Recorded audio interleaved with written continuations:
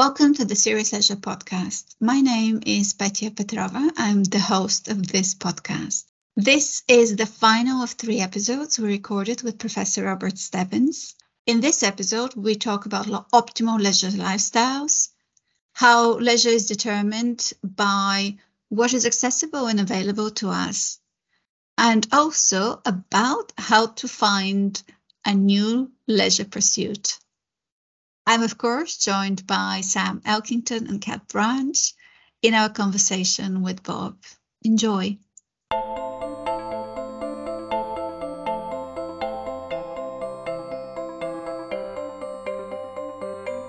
Yeah, thanks, Bob. Yeah, you've given us an insight there into your own leisure pursuits, and I know as well just how keen, or at least until recently, very keen you are for the nature pursuits as well, outdoors and walking, mountain scrambling. I can personally vouch for this, having had Bob drag me up a couple of mountains on a stay with him in Calgary. Yeah. Which was very it was enjoyable, although you showed me up superior ability. Sure about that, but well, no, scrambling up mountains. I wonder, it's kind of implicit in what we're talking about here, but the idea of lifestyle choices that we make. Yeah, obviously you've been talking about the macro here in terms of the broader societal. We don't want to get too hung up in that. We haven't got the time in terms of is it real choice, and all those debates. But the lifestyle choices that we make and the role that the social world plays within that. I wondered whether you could just say a few words around that, because it's implicit in what we're talking about here. In the space of the social world, so to speak.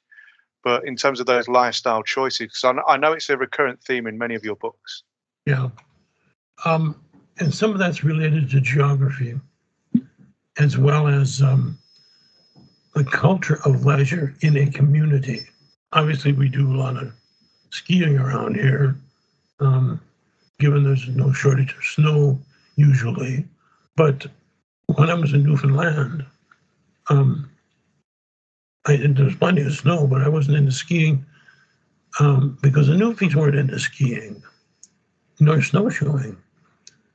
And so in the winter, I didn't do much of anything. And in the summer, we did some walking, but mostly I would fish trout. There's millions of those trout around in Newfoundland. So you could go out on any day. If they were biting at all, you'd come back with a basket full of them. And they made great eating, of course. So that became, I never had such good fishing. When I came to Calgary, there are trout all over the place here, but they're bigger fish, and they're in more specialized areas. And you could come back from a fishing trip fully skunked, as we'd say, with no damn fish. This is crazy. I need the exercise. That's when we got into hiking. And there was plenty to hike about, and there was lots of guidebooks, good guidebooks, about how to manage a certain trail. So it's the opportunities that are available. My son, when we came, didn't do hockey right away. He had spent, his recent 3 years in Texas. Now it wasn't on for Texans to do hockey. So he played basketball in the winter. And then he graduated and started, mixing it up with friends, learned hockey. Now that's all he plays as an adult. So you do what is available, what you have a competence for, and maybe the money. If you like deep sea fishing, well, you got to get the money to get to the deep sea, and then somebody's got to drive the boat. So that immediately changes things. So, you and I talked about space, Sam, and that's been fed into the serious leisure perspective, but there's a lot more to do. The geographers are catching on. They're interested, and I almost had a guest speaking gig, as it were, with the British geographers, but they couldn't quite get the money together. Then by the time they did, then I couldn't fly. So, but they wanted to link the SLP to geographic space. And geography's always been fairly close to leisure, but they didn't have this broad perspective until more recently. Okay, Sam. Yeah, I think it's interesting because it's almost like you're reading my mind. I was going to bring this idea of space in because, again, that's somewhat of a recurrent theme across the podcast, and again, as you've highlighted there, Bob, it's relatively under-examined as an integral part of the serious leisure perspective. Although we have tried in the past, we have tried. Yeah, we have done our part. People need to do theirs. But the significance of space, the affordances of space in terms of the opportunities they provide for certain activities, and how the environment actually draws people in, and actually are the part of the motivation for even moving to certain locations. Yeah. So I know plenty of people in academia, particularly, and we've heard people speak on the podcast who have taken jobs, who have moved to. I've moved to the north of the country here in England, to be closer, and we've done it on purpose. It's to be close to family. Yeah, the opportunities that provides, but also to be closer to the coast. We're within 20 minutes away of probably 5 of the best beaches in the UK. And where I lived previously, I was landlocked by 2 hours.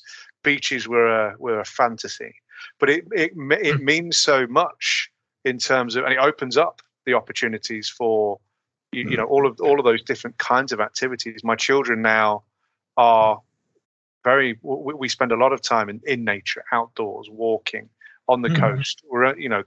They paddleboard, they do all of these things. When we lived in Bedford, that probably wouldn't have happened.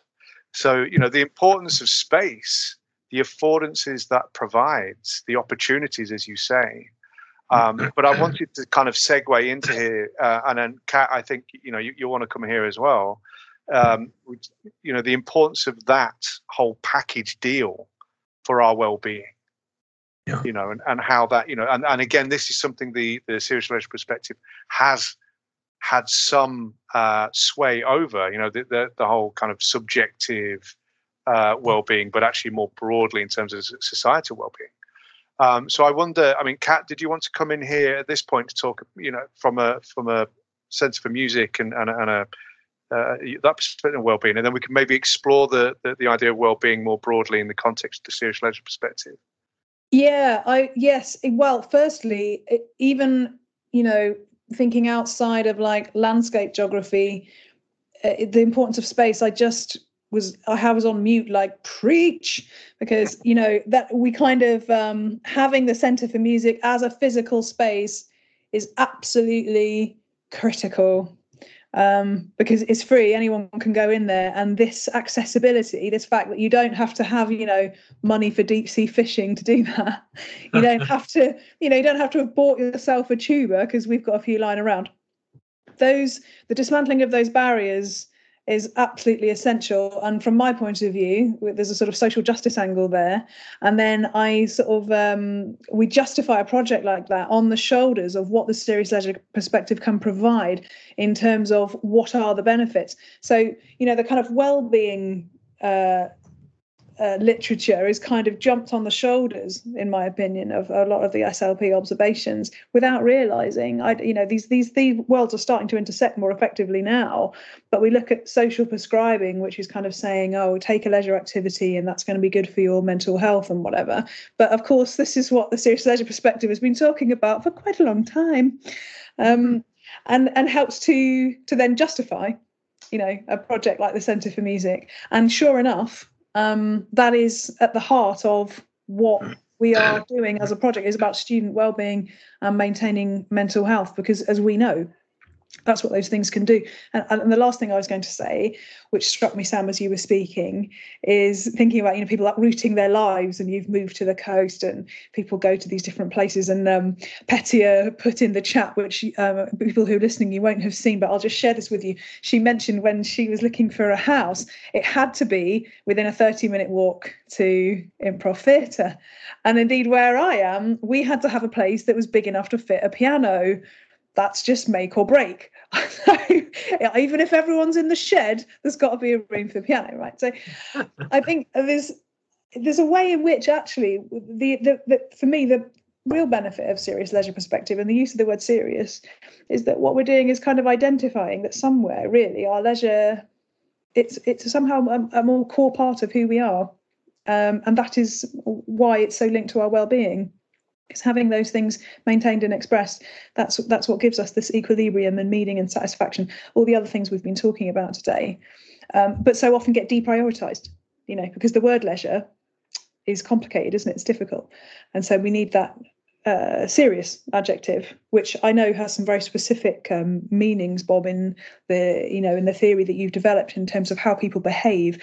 But for me, at a sort of step away level, it helps to make sure that people feel justified, in making time for their leisure and understanding that it's an expression of authentic self. And of course, in the case of my work, funding projects that make it possible. We didn't say much about optimal leisure lifestyle, but that fits this discussion in a sense that people can explore as to what kind of leisure or kinds of leisure go best with their lifestyle. And that usually means taking account of work and non-work obligations, and then having some casual leisure to go when you can't do the serious stuff, or you've done so much serious, there's no more energy left to do that kind of leisure. So now's the time to watch TV or go to the coffee shop and talk about leisure, but you're not, and gossip about leisure, but you're not, in fact, doing it, so it's not tiring, but it's still interesting. Well-being would be very much linked to finding a proper optimal leisure lifestyle, which would include some serious, of course, some casual or projects. We haven't said much about project-based leisure, but that's going to be more important. We're going to wish we had more data on that, because we've got to find the project-based leisure enthusiasts. Crossword puzzles, for example. Crossword puzzles and jigsaw puzzles. Anyway, well-being is definitely tied up with this. Yeah, there's a sense of balance, Bob, in what you've described and listed. Yeah. That sense of balance, and that I think is such an intersection then with what the well-being discussion is trying to achieve. And when we think about the work-life stuff, at the centre of that is balance, isn't it? And that is the challenge. Some people achieve what I would call optimal leisure lifestyle by staying with casual leisure, but doing all kinds of different stuff. So they watch TV for a bit, then they're off to the coffee shop for another bit. Then they sit on the veranda and watch the traffic go by, take a nap, and in the course of it all, they fill up a day. And it's varied, but interesting to them. Now, you don't develop yourself much, but you don't get bored either. But the level of excitement is pretty moderate. So, and how much coffee can you drink and that sort of thing. Or how much gossip can you take?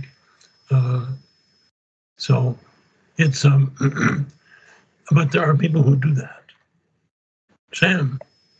Yeah, and I think it's worth kind of drawing out here as well that so many of the serious leisure pursuits start out as a casual level.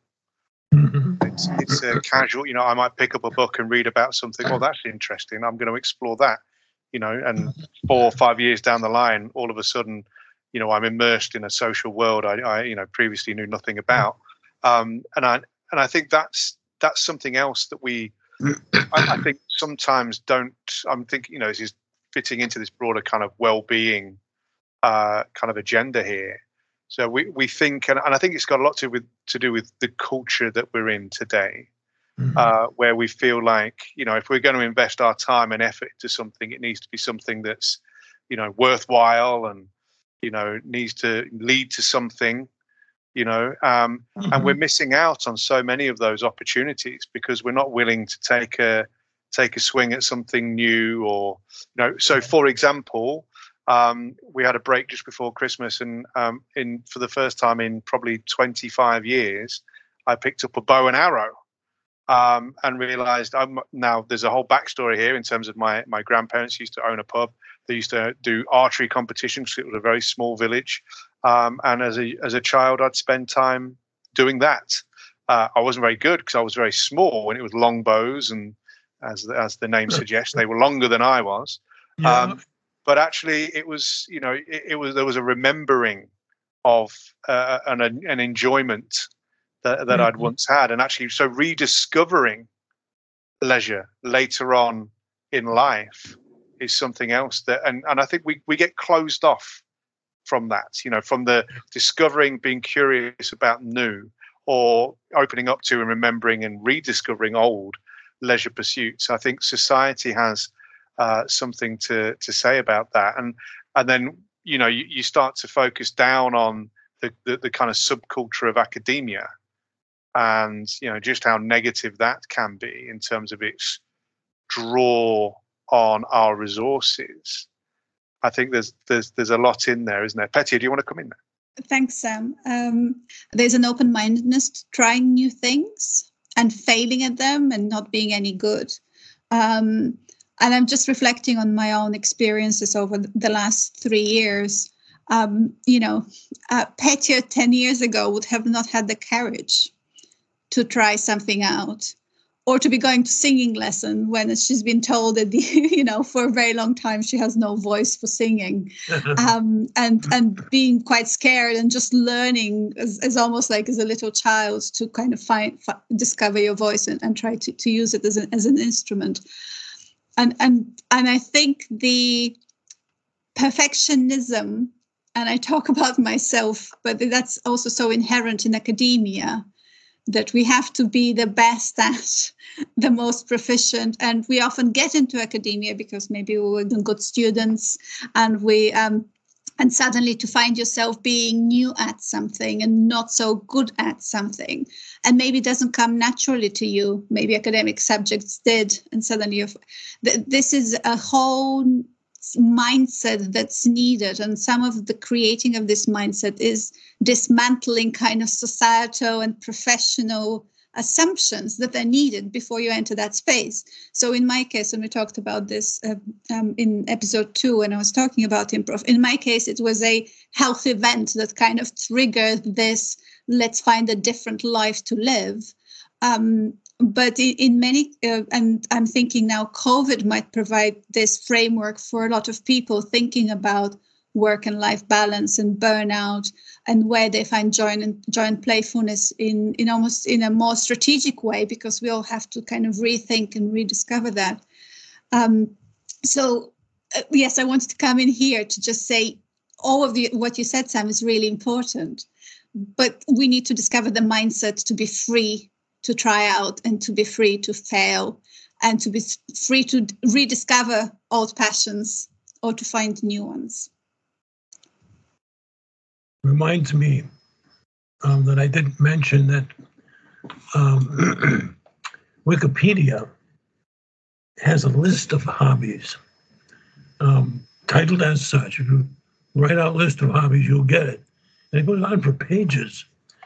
Now, a lot of them are not hobbies by, SLP standards, but they are serious leisure, basically amateur or hobbyist, and some volunteering are in this list.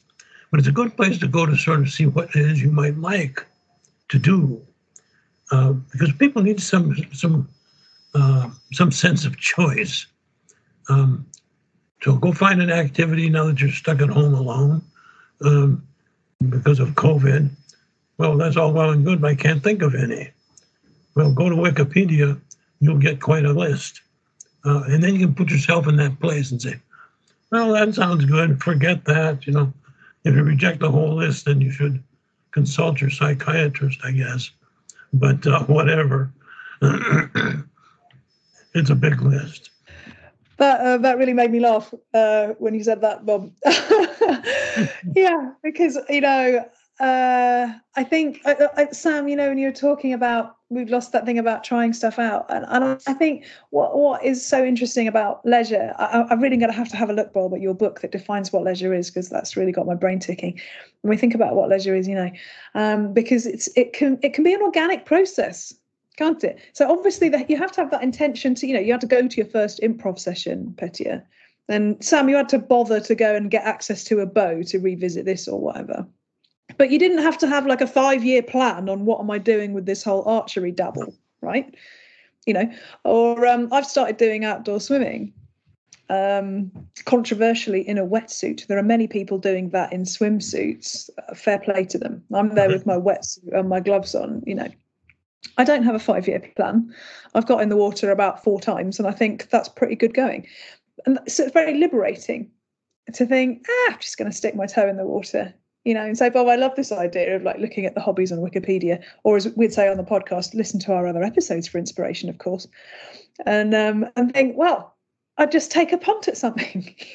What's the worst that could happen? It's such a contrast to this kind of intention-based 5-year plan. What's your achievement? What's your standard? Which definitely dominates academia, but quite honestly, I think is a broad social culture that we all have to live in. And leisure can give us a break from that, can't it? Thank goodness. Interest in leisure is far more complex than we give credit for. That's in part because there's no decent definition. I would say saving my own, but we'll see about that. Well, 2 things about it. One, I have a one-sentence definition, which I call a dictionary style definition. But that's set out in that book over several chapters. And that comes from the observation that a complex idea requires a lot of space. And that's where dictionaries really aren't much help.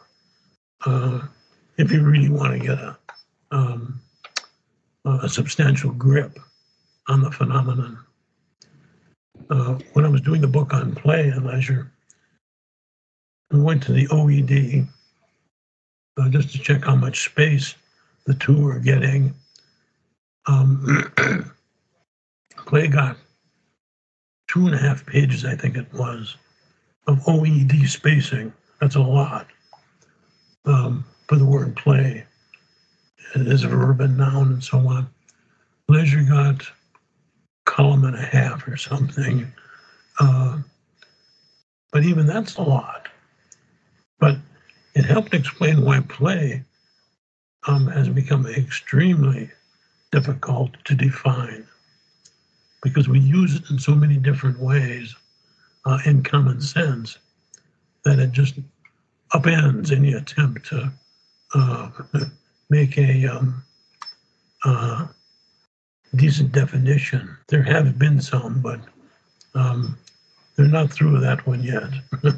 So, yeah, Bob, it is interesting, isn't it? Just the sheer breadth of when you really get into it, the breadth of the concept of leisure, and how that kind of intermingles with so much of life. Probably the majority of it, yeah. and yet ironically, it's the bit we spend least time thinking about. And I can't help but think and I don't want to get anybody started here, but I can't help but think it's got a lot to do with how we're educated. Obviously, broader societal structures and processes, and that plays into it as well. But we don't educate for leisure; we educate for work. And then we wonder why it's such a struggle to find fulfilling leisure. Yeah, and I think that's a really, really powerful kind of realization. And why the places like the Centre for Music and similar kind of institutions and organizations are so important, because it offers an alternative. It offers something that rubs against the trend of, well, it has to be work related to matter. Well, no, it doesn't. And just as a kind of a closing kind of observation, I guess, from me here, is how much of what we've been discussing here today has shown me that leisure is actually the lens for so much of that. You look through the leisure lens, and you see different things. And so this whole podcast is about shining the leisure lens on the work-life well-being kind of relationship, and trying to understand that. And I think that's something that the podcast and that the conversation we've had today has really shown me, is just how important that lens is. And it's quite an insightful one. Bob, you've been using that lens now for well over 40 years and still turning up new things. That suggests to me that we should probably continue looking. Yes. But Betty, did you want to bring us to a close? I just want to give Bob an opportunity, because he wants to respond to your comment, and I think it's important to do that. So, Bob. Well, leisure is misunderstood, and it doesn't take long to find that out when you're out and about and talking to people about it. The biggest bête noire for understanding leisure is its common sense understanding. As I say, I've got the book Leisure Legacy that wanders into that minefield, and so far hasn't been blown up, but it is it's so broad. Often we'll get the comment from our colleagues, well, you got leisure down for the Western world, but what about the other parts of the world? I think that's something can handle itself with the definition that's used. And whether we're talking Saudi Arabia, Yemen, Mali, you name it. People have free time in which they're not obligated to do anything, but as it were, play or do leisure. And then the activities will be different, but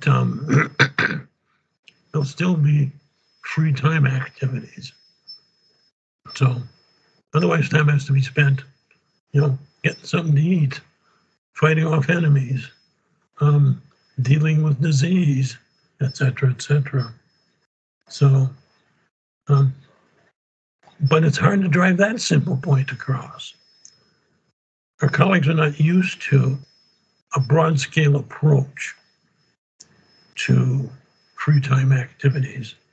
They've got caught up in, constraints and facilitators, recreational specialization, on and on. Flow is broader, but flow isn't everything either. So, well, not everything's in flow, let's put it that way. Poor old Csikszentmihalyi, he's got a list of 8 points. They all have to be addressed. And for example, if the activity like a bungee jump requires no skill, it still gets called flow. But the definition of flow wouldn't include that. just somebody who likes bungee jumping. So anyway. Thanks, Bob. For our regular listeners, this is not me stopping the conversation on flow, which Sam always accuses me of doing. This is us running out of time, I'm afraid. And as you know, we can continue this conversation forever. But it is hitting 7:30 in the evening on a Friday for those of us here in the UK. And there's family duties at play. And I know Bob has been really gracious with us, spending a lot of time with us. But I'm mindful also of the toll this is taking on his voice. So I would just like to close it here. We are all in a situation where we are balancing fighting a disease. We're now a COVID universe and leisure. And we all believe that this is an important conversation to be had. And we are all so grateful to the insight that Bob has brought to this conversation. So first of all, Bob, thank you so much for your time and for your contribution today. It has been a real pleasure. Thank you. It's been a great pleasure to be here or there or wherever I am. And I was going to say, we'll do it again sometime. So I'm sure there'll be things to say. We might well take you up on that offer. And yes, there would always be a lot of things to now say that we about got this Zoom figured out, probably moving the goalposts. We get it figured out and then it changes. If only we can all fly out to Canada and have this conversation there in person. Yes, Sam is looking distraught at this moment. Would be nice, yeah.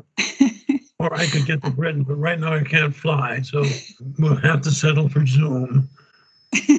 Yes, so. we will unfortunately have to do so. Yeah. Talking about online, if our listeners are interested to hear some of our previous episodes, you can find these on southcloud.com under the Serious Leisure podcast. We're featured there under the University of the West of England umbrella. So this is it for today. I already thanked Bob. Thank you, Sam, for your commentary.